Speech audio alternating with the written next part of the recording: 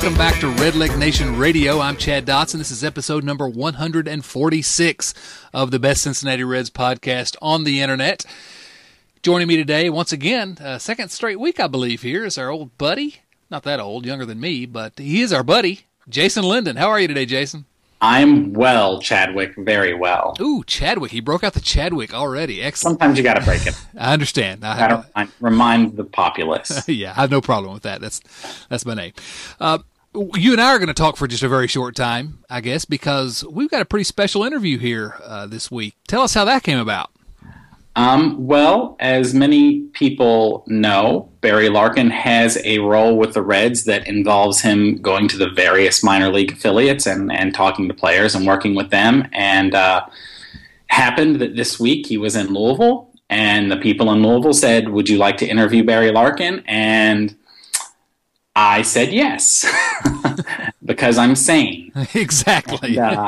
And so I was able to sit down with him. He was very generous with his time. I asked for 10 minutes, and we talked for about 25. And I think it was a really good interview. I think one of the benefits, and I said this to him, of talking to somebody from Redleg Nation, somebody who knows Reds baseball, is that I'm not asking him to repeat 1990 World Series stories for the 78th time. We all know they're great stories, and we all know them, and we all love them, but Google it, Exactly. Whereas in this case, I think we were able to learn some things that maybe we haven't heard before. In particular, I think everybody remembers the recent signing of a shortstop who then had number 11 on his jersey, and people wanted to get very upset about that. But in this interview, Barry Larkin will explain to you why you should not be upset about that at all. Among other things, there are definitely some interesting tidbits in this interview. The other one I would point out and ask people to pay attention to is the way Barry Larkin brings up and talks about, of his own volition, Tony Renda, who continues, as far as I can tell, to open eyes in the Reds organization, and it was someone who I was like, well, he might be a nice enough player, but seems to be turning into somebody we should maybe pay attention to. Very interesting, and let me just say this before we get into this interview and play the interview for our listeners. I'm really upset with you. I wanted this interview. Larkin's my favorite player. Chad, he's every Reds fan's favorite player who was born between 75 and about 85. It's really true. I mean, Larkin is just he's been the guy. He's the Hall of Famer that those of us of a certain age that we got to watch his entire career. We were born in the middle of the Big Red Machine, and that team is always going to be special to all of us, certainly. But man, Barry Larkin, the 1990 Reds. That's sort of our team in some ways, and Larkin is just. I mean, we could spend an entire hour having a conversation about how great Larkin was as a player and how complete he was as a player, just good at everything. Really excited to have him on the podcast. Good work, Jason. Yeah, and just on the Barry Larkin thing, real briefly, one of the things I always tell people is that I was born in '80, so when Larkin debuted, I was 6 years old, which is just old enough to really start remembering stuff. And when he retired, I was 24. So I went from first grade to theoretically functional semi-adult, and he was the only shortstop the Reds had ever had. So, getting to sit down and talk to him was definitely a big thing, and definitely absolutely a privilege. Well, you're barely a functional adult now, but... I know. I said, But really, go ahead. No, I was just going to say I was at best like a replacement level adult. Right, yeah. His career was really, during your formative years as a baseball fan, those were the years. I mean, from the time you really started liking the Reds until it was sort of cemented as part of who you are. Same with me. I'm a little older than you. Not a lot, let me just say that. But, he's the guy that once I really started getting into Reds baseball, he was the guy. And And we got to watch his whole career, and it's really just something special. Kind of the way I think maybe my son, maybe not quite. The ages don't work up, but I was thinking that someone of a certain generation is going to feel the same way about Joey Votto. A special player. Absolutely. My son's a little young for that, but he loves Joey Votto now, but his favorite player is Brandon Phillips. We'll get into that on another podcast. So anyway, back to Barry Larkin. Jason, looking forward to playing this interview for everyone. And unless there's anything else you want to do to set it up, let's go ahead and run it. What do you think? I think we should listen. Here we go. Jason Linden talking with Barry Larkin for Red Leg Nation Radio.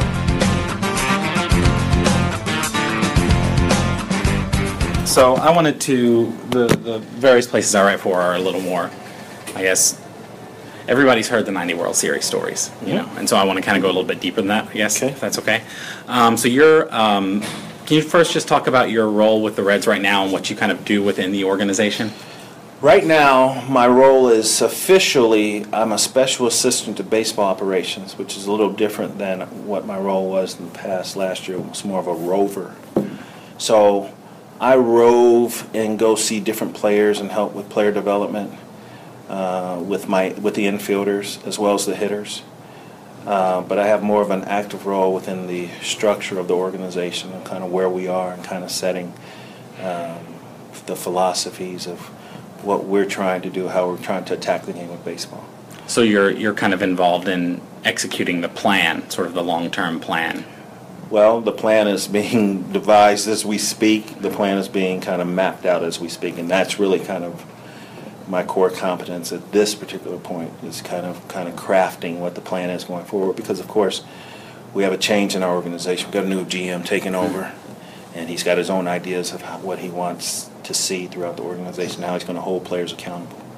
So, kind of that is where I am right now. It's a transition period for many of us in the organization, but that's kind of, so what I'm doing is kind of changing as far as my involvement in the organization, just more in depth and more of kind of trying to come up with the proper plan and how to execute the plan. Okay. Can you talk a little bit about when you decided as a player, was there a moment where you're like, when I'm done, player development is something I'm interested in. It's something, because I've heard that it's something you're very engaged with. Yeah. When did that become a thing for you, and sort of how has it been compared to how you thought it would be? Well, it's been incredibly rewarding. It is definitely the path that I decided that I wanted to take, and it has met every expectation that I thought about. I guess I have always been interested in it. I remember times where I would, instead of going out on the field to get loose when I was playing, I'd go into the cage and throw batting practice to guys, and that would be my throwing to get loose for the game. I always loved to talk about hitting. I've always been kind of a student of the game. And I guess it didn't really happen early in my career because I was learning. But as I became more senior in my tenure, I guess it just started to manifest itself a little bit more. When I was named the captain of the team and I started taking more of a leadership role, I guess that's kind of when it happened, around the 90s, early 90s. We had some success, and I was definitely a leader on the team, and I wasn't always the vocal leader, but I was the behind-the-scenes guy and the guy to hold the team-only meetings and getting someone's behind when I needed to. And so I guess it kind of just all came together. I mean, I really never thought about it in that respect, but that was just always kind of what I did as a player, as a person, just kind of pull people together and offer them whatever kind of advice I could as far as what could help them to become better players. So I guess it would be the early 90s when it really started to kind of manifest itself. Can you talk about some of the talent you've seen, especially here in Louisville, but even throughout the system, and some guys who are coming along, especially if guys where you're surprised at the progress they've made, or guys who seem really promising who we might not be thinking about? Well, I would prefer not to talk about individuals because I'm surely going to probably leave someone out I try not to do that. But we certainly have some players that are coming. We have a lot of young players in the organization that are starting to push some of these more experienced players. Here in AAA, you've got the more veteran players in our organization, and I think they, as a whole, are feeling, the heat of some of the young players coming. We've got Jesse Winker is a young guy that happens to be here. And so I think you're going to see a lot more of those, a lot more dynamic players that are going to be coming up through the system. I think our organization as a whole, for the most part, has been position rich and pitcher thin. We're no longer pitching thin. I think one of the strengths in the organization now is our pitching. And that's really nice to see. So I think what you're going to see is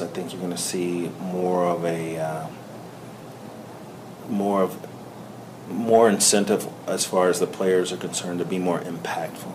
I think that's really kind of where we're trying to go as an organization, is to not be safe. I think one of the things we've fallen into as an organization, at least in the past, has been this let's just make the play kind of mentality.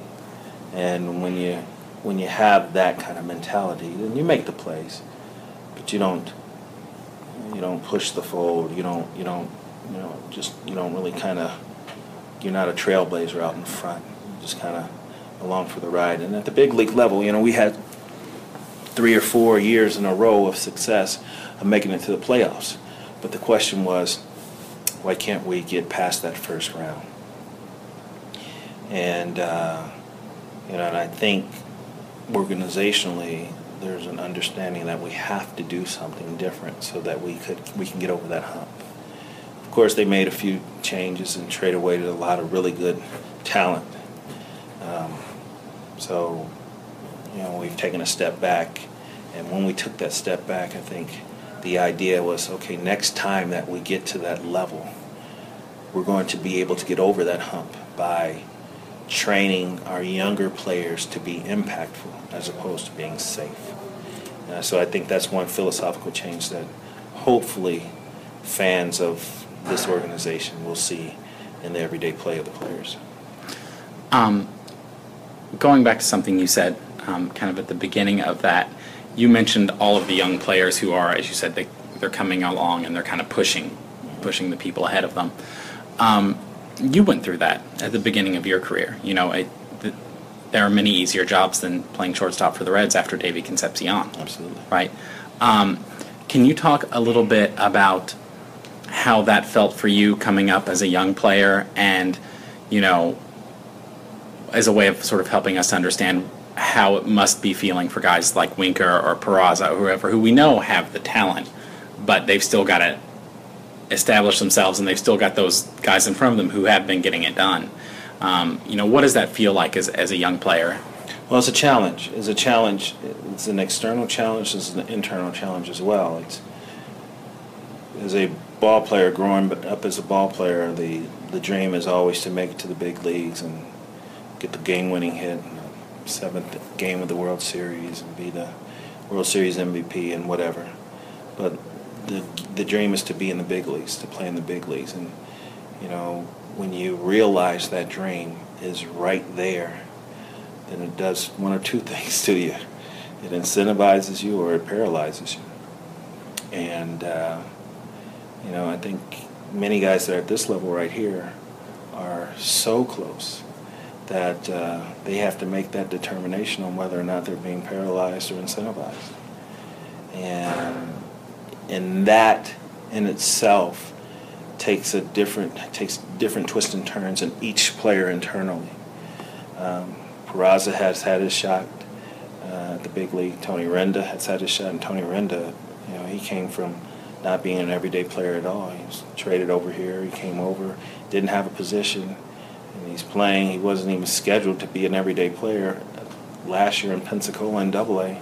And this year he's had a couple runs in the big league level. So he is a guy that is incredibly incentivized with and enamored by the opportunity to get to Cincinnati and took full advantage of it. And his attitude really kind of personifies what you want in an impact player. So, so I think for each person, it's either they feel the pressure or they feel the liberation of that opportunity. And I know personally for myself, I felt pressure because I'm from Cincinnati. I was born and raised in Cincinnati. I grew up a huge Cincinnati Reds fan. I idolized Davey Concepcion and Pete Rose and Tony Perez, and I got a chance to play with those guys and meet those guys. And I don't know how many people have had a chance to meet their childhood idol face to face and get a chance to work with them. And it was even more pressure because I idolized Davey Concepcion, but I was competing with him trying to take his job. And that was really a tough situation for me. So I played as if I were just a complimentary player to Davey and to that shortstop position. And early in my career, Eric Davis and Dave Parker pulled me to the side and told me that if I didn't start playing with more impactfully and more of a passion, that they were going to take me behind the shed and just wear me out. And I swear this is a true story. And, they pulled me to the side and they said, listen, you're doing well, but we know you got more. And, and I was just like, yeah. But all that time I was just kind of going through the motions because I was kind of paralyzed by, I was there in the big leagues, but I didn't see it as an opportunity just for me to just be free and do whatever I did naturally. I just saw it as an opportunity. I just didn't want to make any mistakes. So I was very paralyzed by that opportunity. And when they took me to the cages and told me that they were going to whip me if I didn't start playing, that's when I saw that there was an opportunity, a real opportunity for me. And then I took full advantage of it, and it was like a night and day difference. That's why I say that either players are paralyzed or liberated by it, because I felt like there was so much pressure on me to do the right thing, to not make mistakes, as opposed to the liberty to make mistakes and try all these new things that I could do because I was athletically talented to do. And so, you see, I have these conversations with players on the field, and they ask me, Lark, what about the pressure? What about the pressure of being a first-round draft pick? It's one of the conversations that I've had with some of the young players in the organization. You were a first-round draft pick. I'm a first-round draft pick. How did you feel coming up? And did you feel that players looked at you differently and blah, blah, and all this different kind of stuff? So, so my job here is multifaceted, but, when you see a guy that's getting close, you kind of watch to see how he plays and how he internalizes things and how he deals with it. I'll ask a probing question. So what do you think about hitting more home runs? You're an outfielder and you've got, a couple of home runs. Is that how you're going to be impactful? Do you think that would play at the big league level? No. Okay, then how are you going to change? How are you going to get better? And really kind of let them answer that question, but just bring it up so that they're very mindful of, I got to do a little bit more because this isn't enough. See, I won't take them out and say I'll whoop you on the back of the shed, but Dave Parker and Eric Davis, they certainly did it for me. I don't know if that answered your question. No, it did. That was an excellent answer. Go into your playing career a little bit now. I'll go way early because I've never heard anybody ask you about this. You played in the Olympics. I did. In '84. And we've got an Olympic year. We just finished up now. Can you just talk a little bit, reminisce a little bit about what your experience was like there, both with the other baseball players you would have seen and what other athletes you would have interacted with and sort of how that felt? Oh, man, it was an incredible feeling. Patriotism was an all-time high. The Olympics in '84. That was in L.A. Baseball was still an exhibition sport at that time, so we had our own individual opening ceremonies and closing ceremonies at Dodger Stadium. We weren't really part of the Olympic. We were in the Olympic Village, but we weren't part of the whole overall Olympic theme. but it was certainly a wonderful experience. Baseball playing wise, at the time, I was a sophomore in college. All the other guys were juniors, and all the other guys that were on that team, I think except for maybe one, were drafted. And I remember I was a shortstop that I played a little second base at the time. I wasn't a second baseman, I was a shortstop. And I couldn't play. They wouldn't allow me to play. We had the Olympic, we toured the United States and we played on an Olympic tour. And we had some different players that played on that tour, and we had, it was kind of a tryout, if you will, to kind of get down to the final roster. And I was one of the guys that made the final roster to go to L.A. And when I got to L.A., I didn't hardly get on the field at all. And it was the first time in my life that I wasn't playing, and I knew that I was better than the guys that were playing. But I was 19, and the guys were whatever they were. And I remember going into Rod Dato's office and asking him, the manager's office, and asking him what I needed to do in order to get onto the field. And he told me just keep my mouth quiet and keep my mouth shut and just be ready when he told me it was time for me to go. And I'd never experienced that before. So I was happy that I was on the team. I was frustrated that I couldn't play because I felt like, and all the players knew that I was better than the guys that were out there that were playing. But it taught me a few different lessons about how it's not always how you see it. It's how it is. And so I had to learn a little patience and humility at that point, but I used it as motivation. I tried to spin everything very positively, and thank goodness I had a good perspective at that time. And I used it, not at the time that I was playing, because I was not happy at all that I wasn't playing, but I certainly used it as motivation for the next time I went to Dodger Stadium and played against the Dodgers, because Rod Dato and Tommy Lasorda were really close friends. And so I saw them as the same. And I always tried to make sure that I put on a special something just because I was not allowed to play when I went to go play when I was playing for the Olympic team. And the Olympics were in Dodger Stadium. So it was a fantastic experience, but I remember some of the Oda B. McDowell's, the Shane Macks, the Mark McGuire's, and the Will Clarks, and the B.J. Surhoff, Corey Snyder.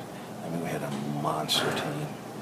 It was fun, but Japan beat us, and man, it was disappointing that we lost, but it was a fantastic experience in my life. Can you talk about kind of go from one end to the other? You talked about coming up, idolizing David Concepcion, and then competing with him. Talking about your Olympic experience, and how does it feel now? We'll still see, covering games here, every once in a while you'll see a shortstop with the number 11, and you know where that comes from. Like anybody who's paid any attention to the Reds, how does that? What's the feeling come in there where you see those guys, or you talk to the guys who grew up thinking, I want to be the next Barry Larkin?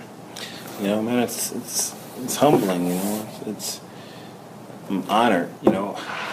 This past year, we signed a shortstop. His name is Alfredo Rodriguez. Yeah.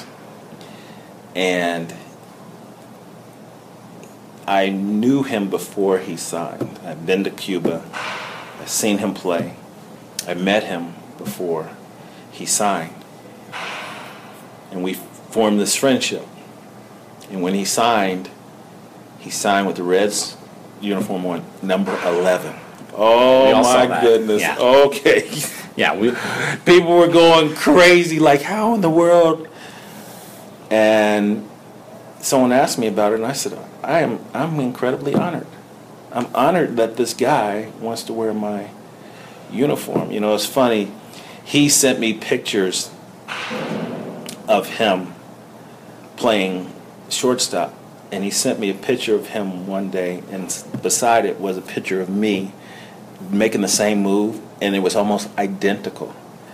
And that's humbling, because you see a kid from Cuba, nonetheless, that's coming up, that you didn't have any real relationship with, but he saw your game, he saw my game, and he wanted to emulate and imitate what I did as a player, and he wants to be that type of player.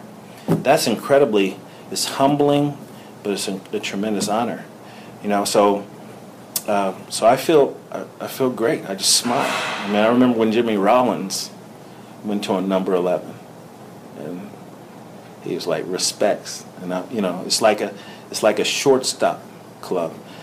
People ask me, it's like, does Derek Jeter wear number 2 because it's 1 and a 1, 2? I'm like, I don't know, and I never asked him about it, but of course, Derek is Derek, and did what he did, which was awesome. But Derek almost was a Cincinnati Red. The Reds had a chance. I think they had a chance or they were going to draft him. So, I think it's a tremendous honor whenever I see somebody wearing number 11, or someone says, I want to be like him. I think it's fantastic. And I work with a lot of the really good shortstops in the game. I've had a chance to touch like Dansby Swanson. Dee Gordon's been one of the guys that I've worked with for the last so many years. His brother Nick Gordon. Francisco Lindor is a kid that I work with almost every day in the off season. And to see him become one of the best shortstops in the game right now is rewarding. And we got some more young kids coming as well. So, this player development thing has been something that's been really good for me, and I think the players are starting to see that our players are becoming better. It's no coincidence that in this organization we're going to become very strong up the middle. Some of our best players, some of our most consistent players are middle infielders, and that is no coincidence, because I tell them every single day, we will be the best defensive team in the league or in the game. If you're playing on this field, you will be the best, because I'm going to hold you to that level of accountability. And I think they buy into that. They buy into it because, of course, I don't know if they saw me play as a youngster, but they can certainly Google whatever and see whatever they can see. Although I've been told that there's not much defensive stuff of me on the internet, and I don't know why that is, but I guess no one just put that together. But I challenge them. I hold them accountable, and I set the level very high for them, and I don't give them an excuse to fail. So, that's kind of my way of teaching, because that's what David Concepcion and Dave Parker and Eric Davis and Pete Rose and Tony Perez, that's what they did for me. And so I'm just passing it on to the guys that get a chance to work. Jason, my man, that was fantastic. Great interview, and Barry Larkin just seems like a really, really great guy. He was actually a really excellent interview. You never know with guys what kind of interview you're going to get, but his willingness to talk about all kinds of things was really nice. It was, like I said, it was a very enjoyable interview. And he really didn't have to do that. He had no obligation to sit down with us and speak with Red Leg Nation, give you so much time and really thoughtful answers to your questions. It wasn't a pro forma interview, I guess. That's what impresses me the most about it. Yeah, and the whole time I think I don't think he really repeated anything that I'd heard before. I think maybe one story I'd heard him talk about before, but otherwise it was, I think, pretty new stuff, which is great and thoughtful answers, as you said. Well, cemented it in my mind. Barry Larkin, still my favorite player, and this may end up being my favorite episode of all the 146 episodes of Red Leg Nation Radio. This may be number one for me. Jason, thank you, man. Really appreciate that. That was awesome. Thank you, Chad. All right, as we say every time, go subscribe to Red Leg Nation Radio at iTunes. You go to redlegnation.com and get all the links for this. But subscribe, give us a rating and a review. Really appreciate it. A number of subscribers are growing every week and getting a lot of great feedback. Really appreciate you guys downloading and listening to the podcast. You don't have to do it. I know you got a lot of things you can do with your entertainment time. And I'm glad you chose us over Netflix for this particular segment of your life. You can also we can subscribe on Android, all kinds of things. Go to redlegnation.com. You'll see the post, and you'll be able to subscribe to the podcast. You can also listen to it there at redlegnation.com. You can also check us out at Red Leg Nation every day, where we're following the Cincinnati Reds for better or for worse every single day, news and analysis, and have been doing that since 2005, and I don't think we're going to stop anytime soon, because no matter what this team plays like, for some reason, guys like Barry Larkin keep dragging us back in.